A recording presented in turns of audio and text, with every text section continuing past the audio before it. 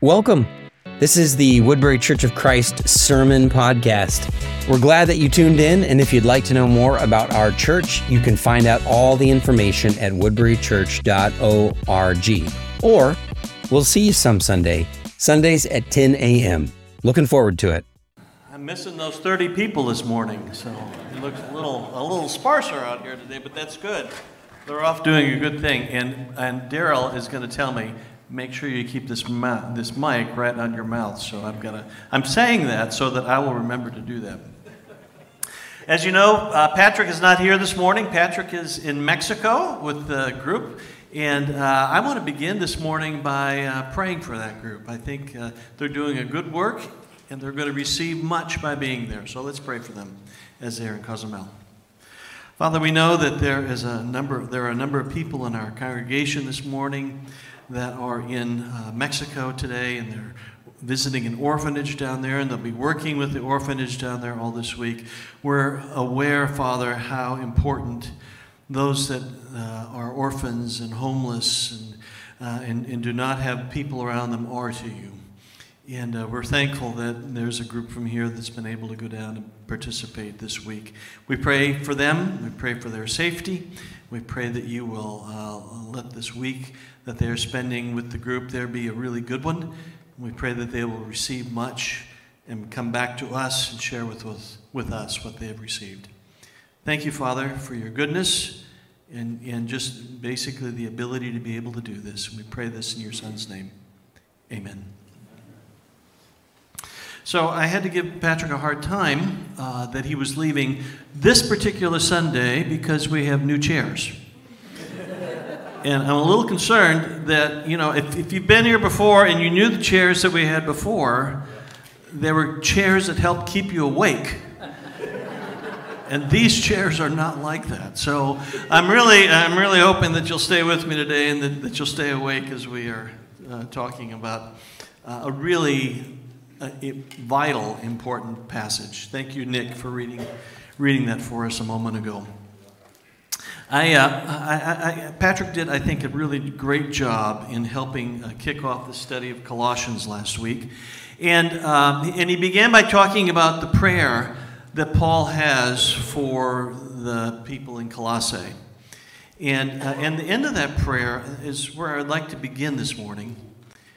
Because at the very end of the prayer in verses 13 and 14, Paul says, "For he," speaking of God, "he has rescued us from the domain of darkness and brought us into the kingdom of the Son he loves, through whom we have redemption, the forgiveness of sins." And when I read those two verses, I think, well, there we have it. That, in short form, is the gospel. That we were lost in the darkness, and God came and found us. And he rescued us. And he brought us into the kingdom of the Son he loves and has offered us redemption and forgiveness. That's really it in short form. But today, the passage that we're going to focuses on one particular part of that. And that's the Son. He brought us into the kingdom of the Son that he loves. And who is this Son? Well, it's the Son that Nick reminded us about when he read this passage. And I'd like to spend just a little bit of time on verses 15 through 20 that talk about the Son and who he is. He begins by saying, "The Son is the image of the invisible God." I suppose everybody here likes superheroes, right? And if you think about Superman or Batman or Spider-Man, that all of those superheroes have some sort of other side to them, other characters. So Superman is Clark Kent, right? And Spider-Man is Peter Parker. And I'm really not trying to compare Jesus to a superhero this morning. In fact, I think all of those superhero stories really kind of come out of the story of Jesus instead.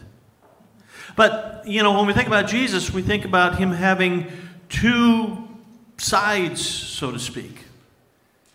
There is the human side of Jesus, the humanity, and there is the divine side of Jesus. And we all know that this was all brought together in one. That God became man. That the divine became a human being. And I think oftentimes we focus on the human side of that because we can identify with it. It's relatable to us. So we think about Jesus being born in a manger in Bethlehem. We think about Jesus showing compassion to all sorts of people as he performed miracles. We think about Jesus and the teaching that he gave to us that shows us how to live. We think about Jesus becoming frustrated with his disciples sometimes because they just weren't getting what seemed to be the most obvious stuff. And it's relatively easy, I think, for us to identify with that side of Jesus. But it's easy to forget that Jesus is God. And Paul reminds us here, he is the image of the invisible God. Jesus is God incarnate. Jesus is God who we can see. There's a passage in Exodus 33 and 34. Maybe you remember the story about Moses, how he was leading the children of Israel through the wilderness. And at one point he leaves them what seems for like 15 minutes, and the next thing you know, he's coming back and they're worshiping a golden calf. You remember that story? And he's pulling out his hair or pulling out his beard or something. He's really frustrated with the children of Israel because, he leaves them for just a little bit and it seems like they turn their back on God. And he goes back onto Mount Sinai to talk with God about this.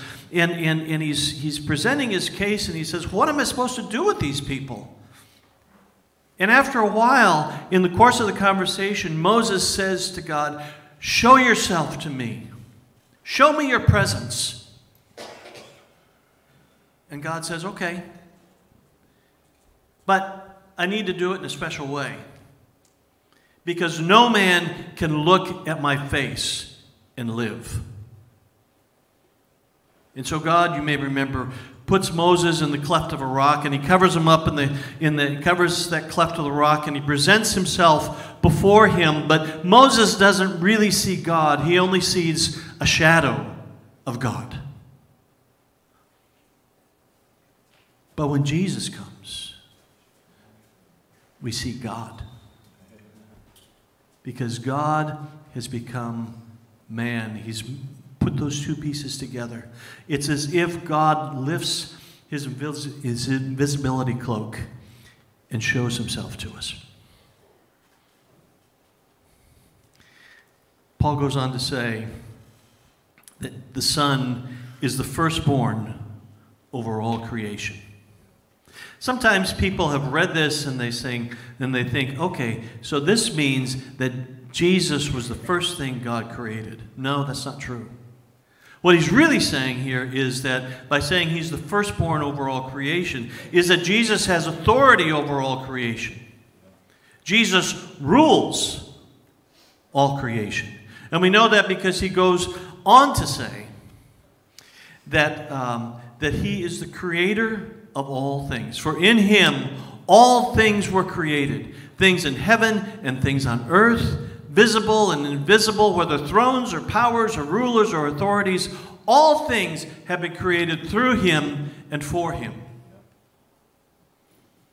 When you go to the creation account in Genesis chapter 1, I think oftentimes what we read there is the creation of the world, the creation of the earth, the separation of light from darkness, the separation of the sea from the land, the creation of all the animals that populate the world.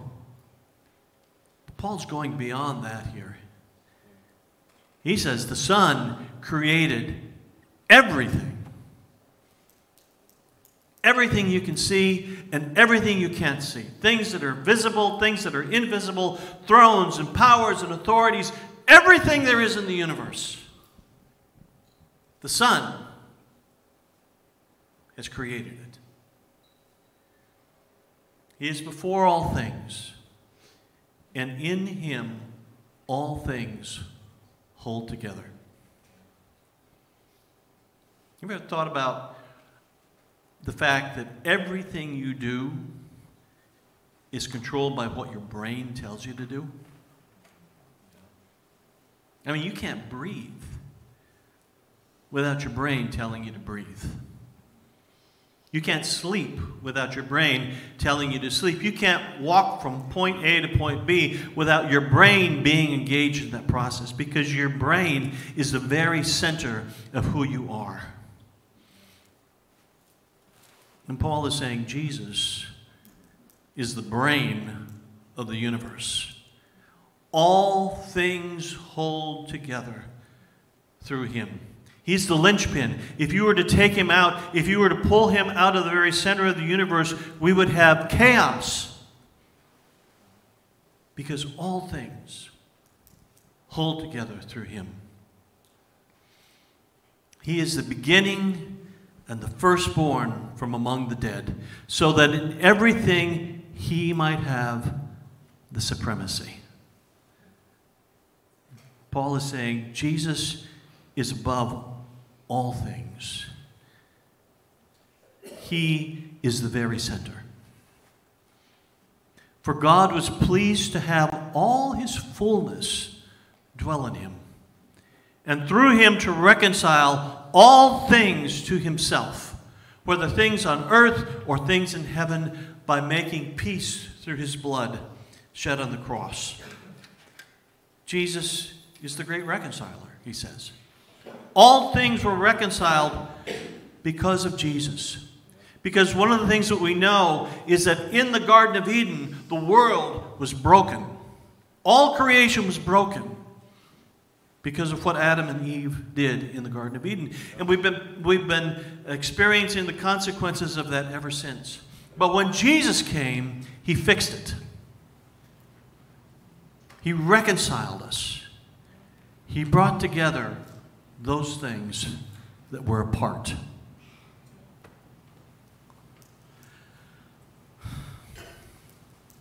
If I was smart, I would sit down right now and we would all go home.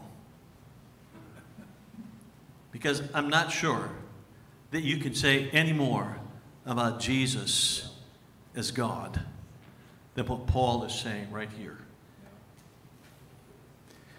But I'm not so smart. I'm preaching today.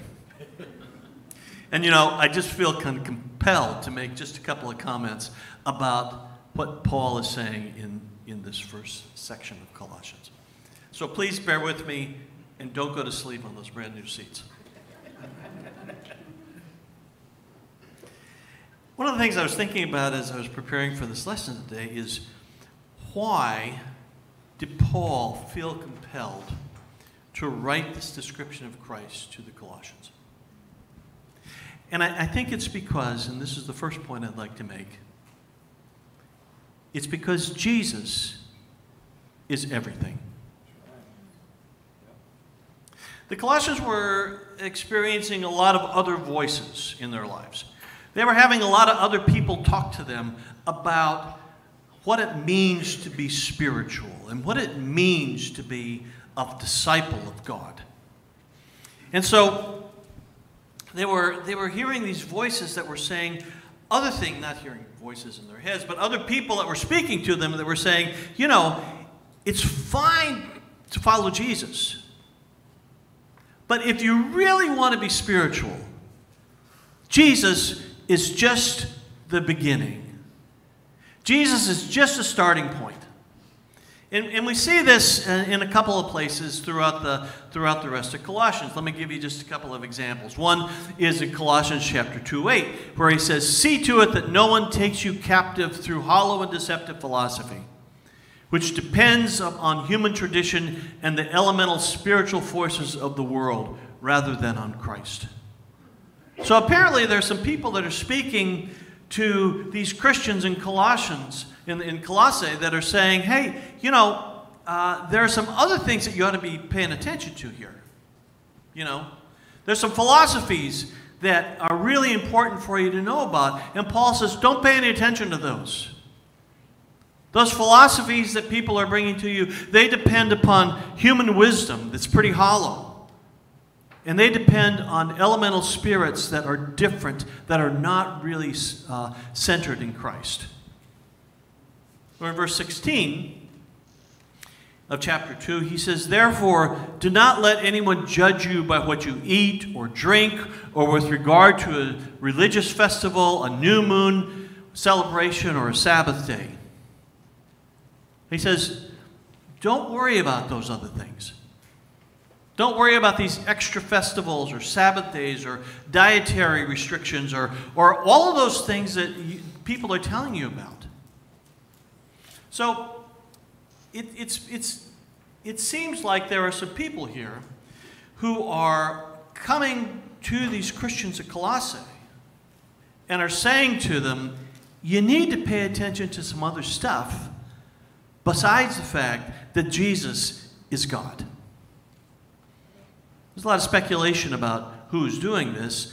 A lot of folks have thought it was probably Jewish Christians or maybe some other people who are Jews who are trying to stress this particular teaching to the Christians in Colossae.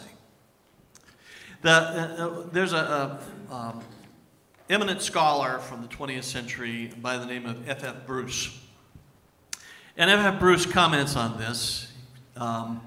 He says, the Christians in Colossae were urged to go in for this progressive wisdom and knowledge, to explore the deeper mysteries by a series of successive initiations until they attained perfection.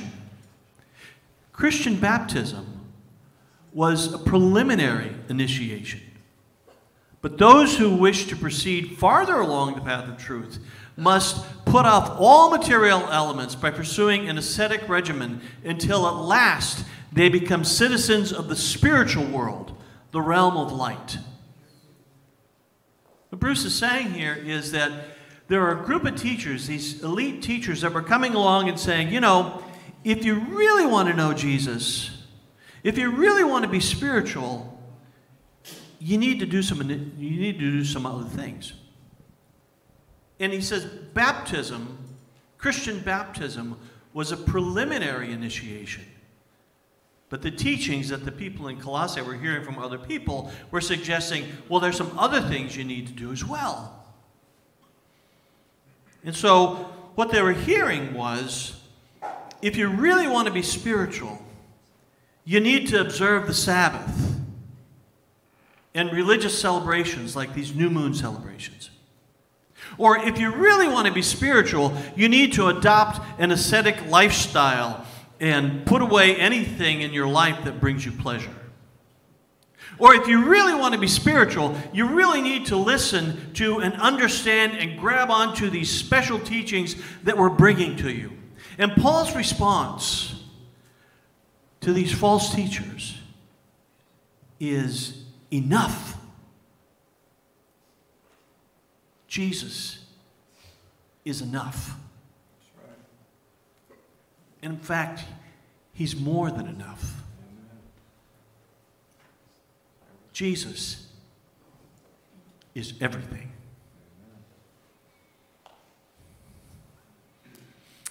I don't know about you, but I don't think I've ever had somebody come to me and say, if you really want to be spiritual, you need to celebrate the new moon. Or if you really want to be spiritual, you need to sell everything you have and go live out in the desert like a desert monk or an ascetic. I've never had anybody say that to me. I'm guessing nobody said that to you either. But I do wonder sometimes if we may run into the same challenge that the Christians in Colossae did. Just different teachings. And if some of those challenges may not come from somebody who's outside of us, but it may come from inside of us.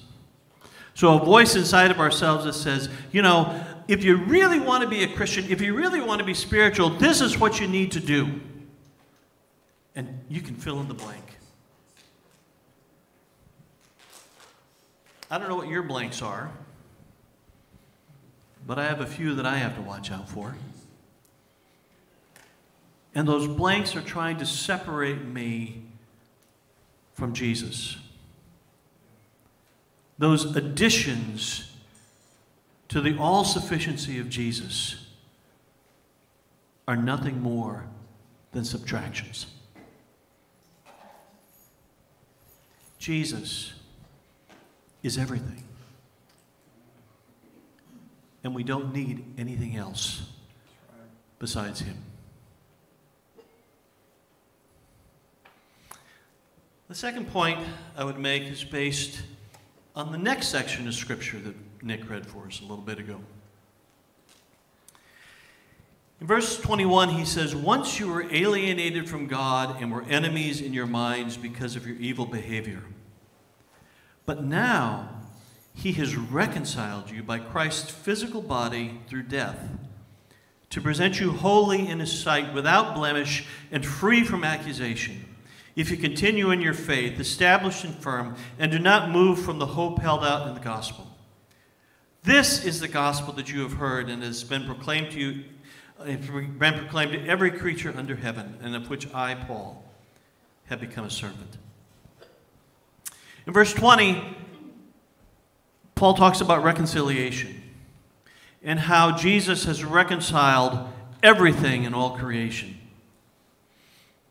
But in this verse, he gets more personal. In verse 21, he says, "You were alienated, but now he has reconciled you by Christ's physical body through death to present you holy in his sight." This is not just about reconciling the world. This is reconciling me. What do we mean by reconciliation anyway? Well, reconciliation really is a separation. It's when two people, two things are separated and they can't be brought back together again. And the process of bringing them together is what we call reconciliation. I think one of the challenges that I find with the whole notion of reconciliation is that I forget just how big the difference is between who God is and who I am. Have you ever met somebody famous? My first brush with fame was when I was about 8 years old. And I was a big baseball fan. In fact, I think when I was about 8 years old, my whole life was consumed by baseball. I was growing up in Milwaukee, Wisconsin, and my team was the Milwaukee Braves. And whether I felt good on a day or bad on a day probably depended upon whether the Braves won or lost. You know, when Hank Aaron hit a home run, I rejoiced, and when he struck out, I was devastated. And when I wasn't obsessing on the Braves, I was out in my backyard playing baseball. Because my parents built a house with a big backyard with the express purpose of making sure that the kids could go out and play in the backyard, and we did. We made the most of it, and most of the time for me, it was playing baseball. Well, that was what things were like when I was 8 years old, and I had, as I was consumed with baseball, there was somebody in our house who became somewhat of a legend. His name was Lindy McDaniel. Now, I don't know if anybody here ever heard of Lindy McDaniel. He was an excellent relief pitcher for the St. Louis Cardinals. But what made him a legend in my house was that Lindy McDaniel was a Christian, and every Sunday he went to church, even during baseball season, even when he was on the road. And one weekend, the St. Louis Cardinals came to Milwaukee.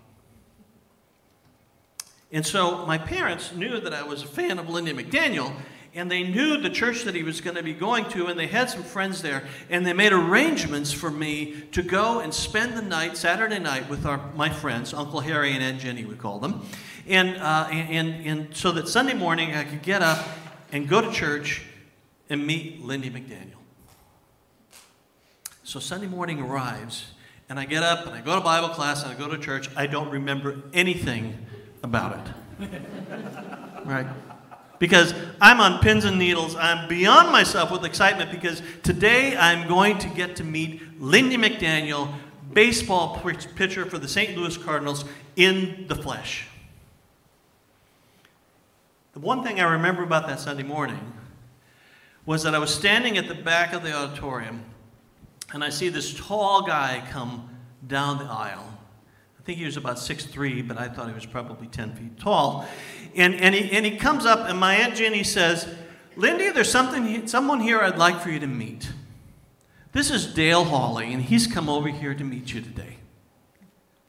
And I was like, this is Lindy McDaniel.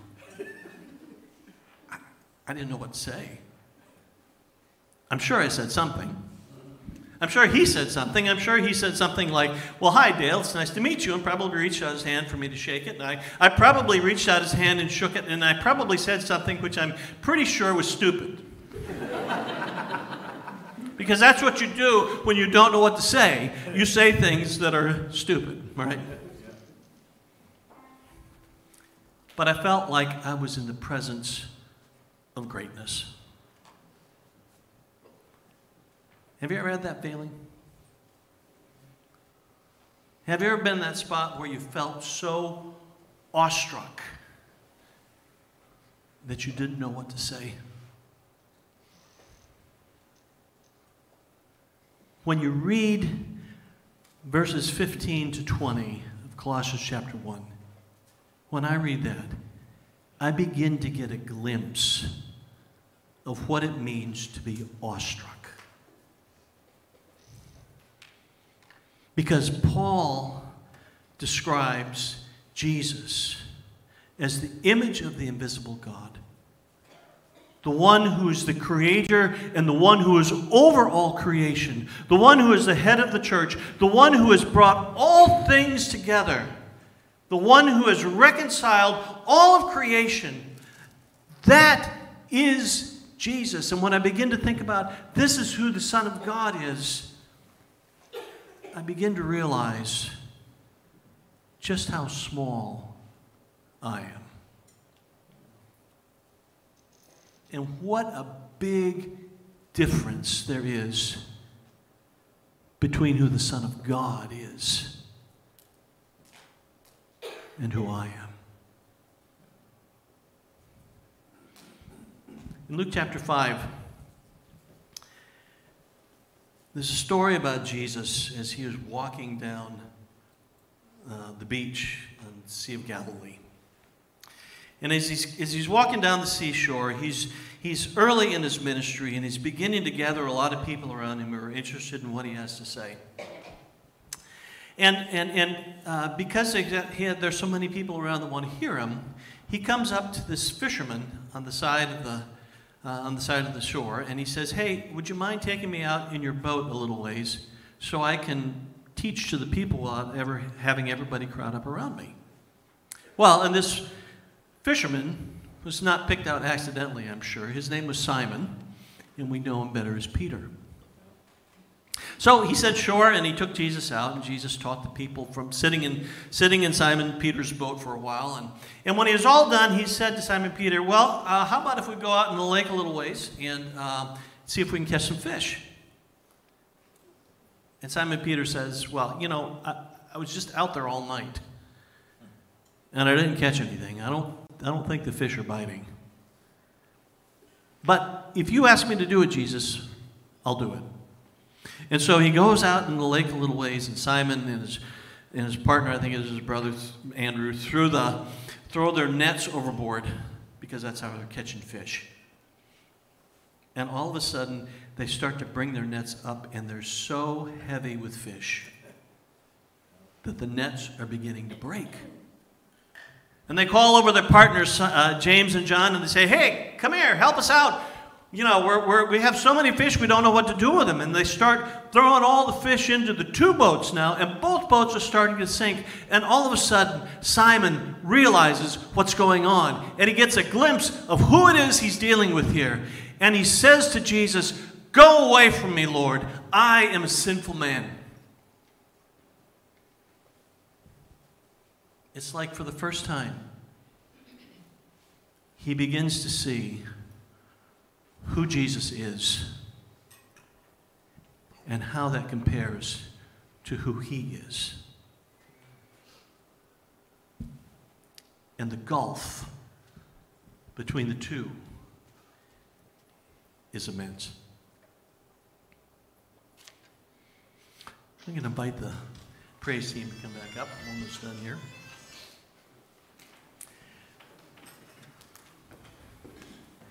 I think that's what we're talking about with reconciliation. Because reconciliation begins by recognizing how wide the gap is between who Jesus is and who we are.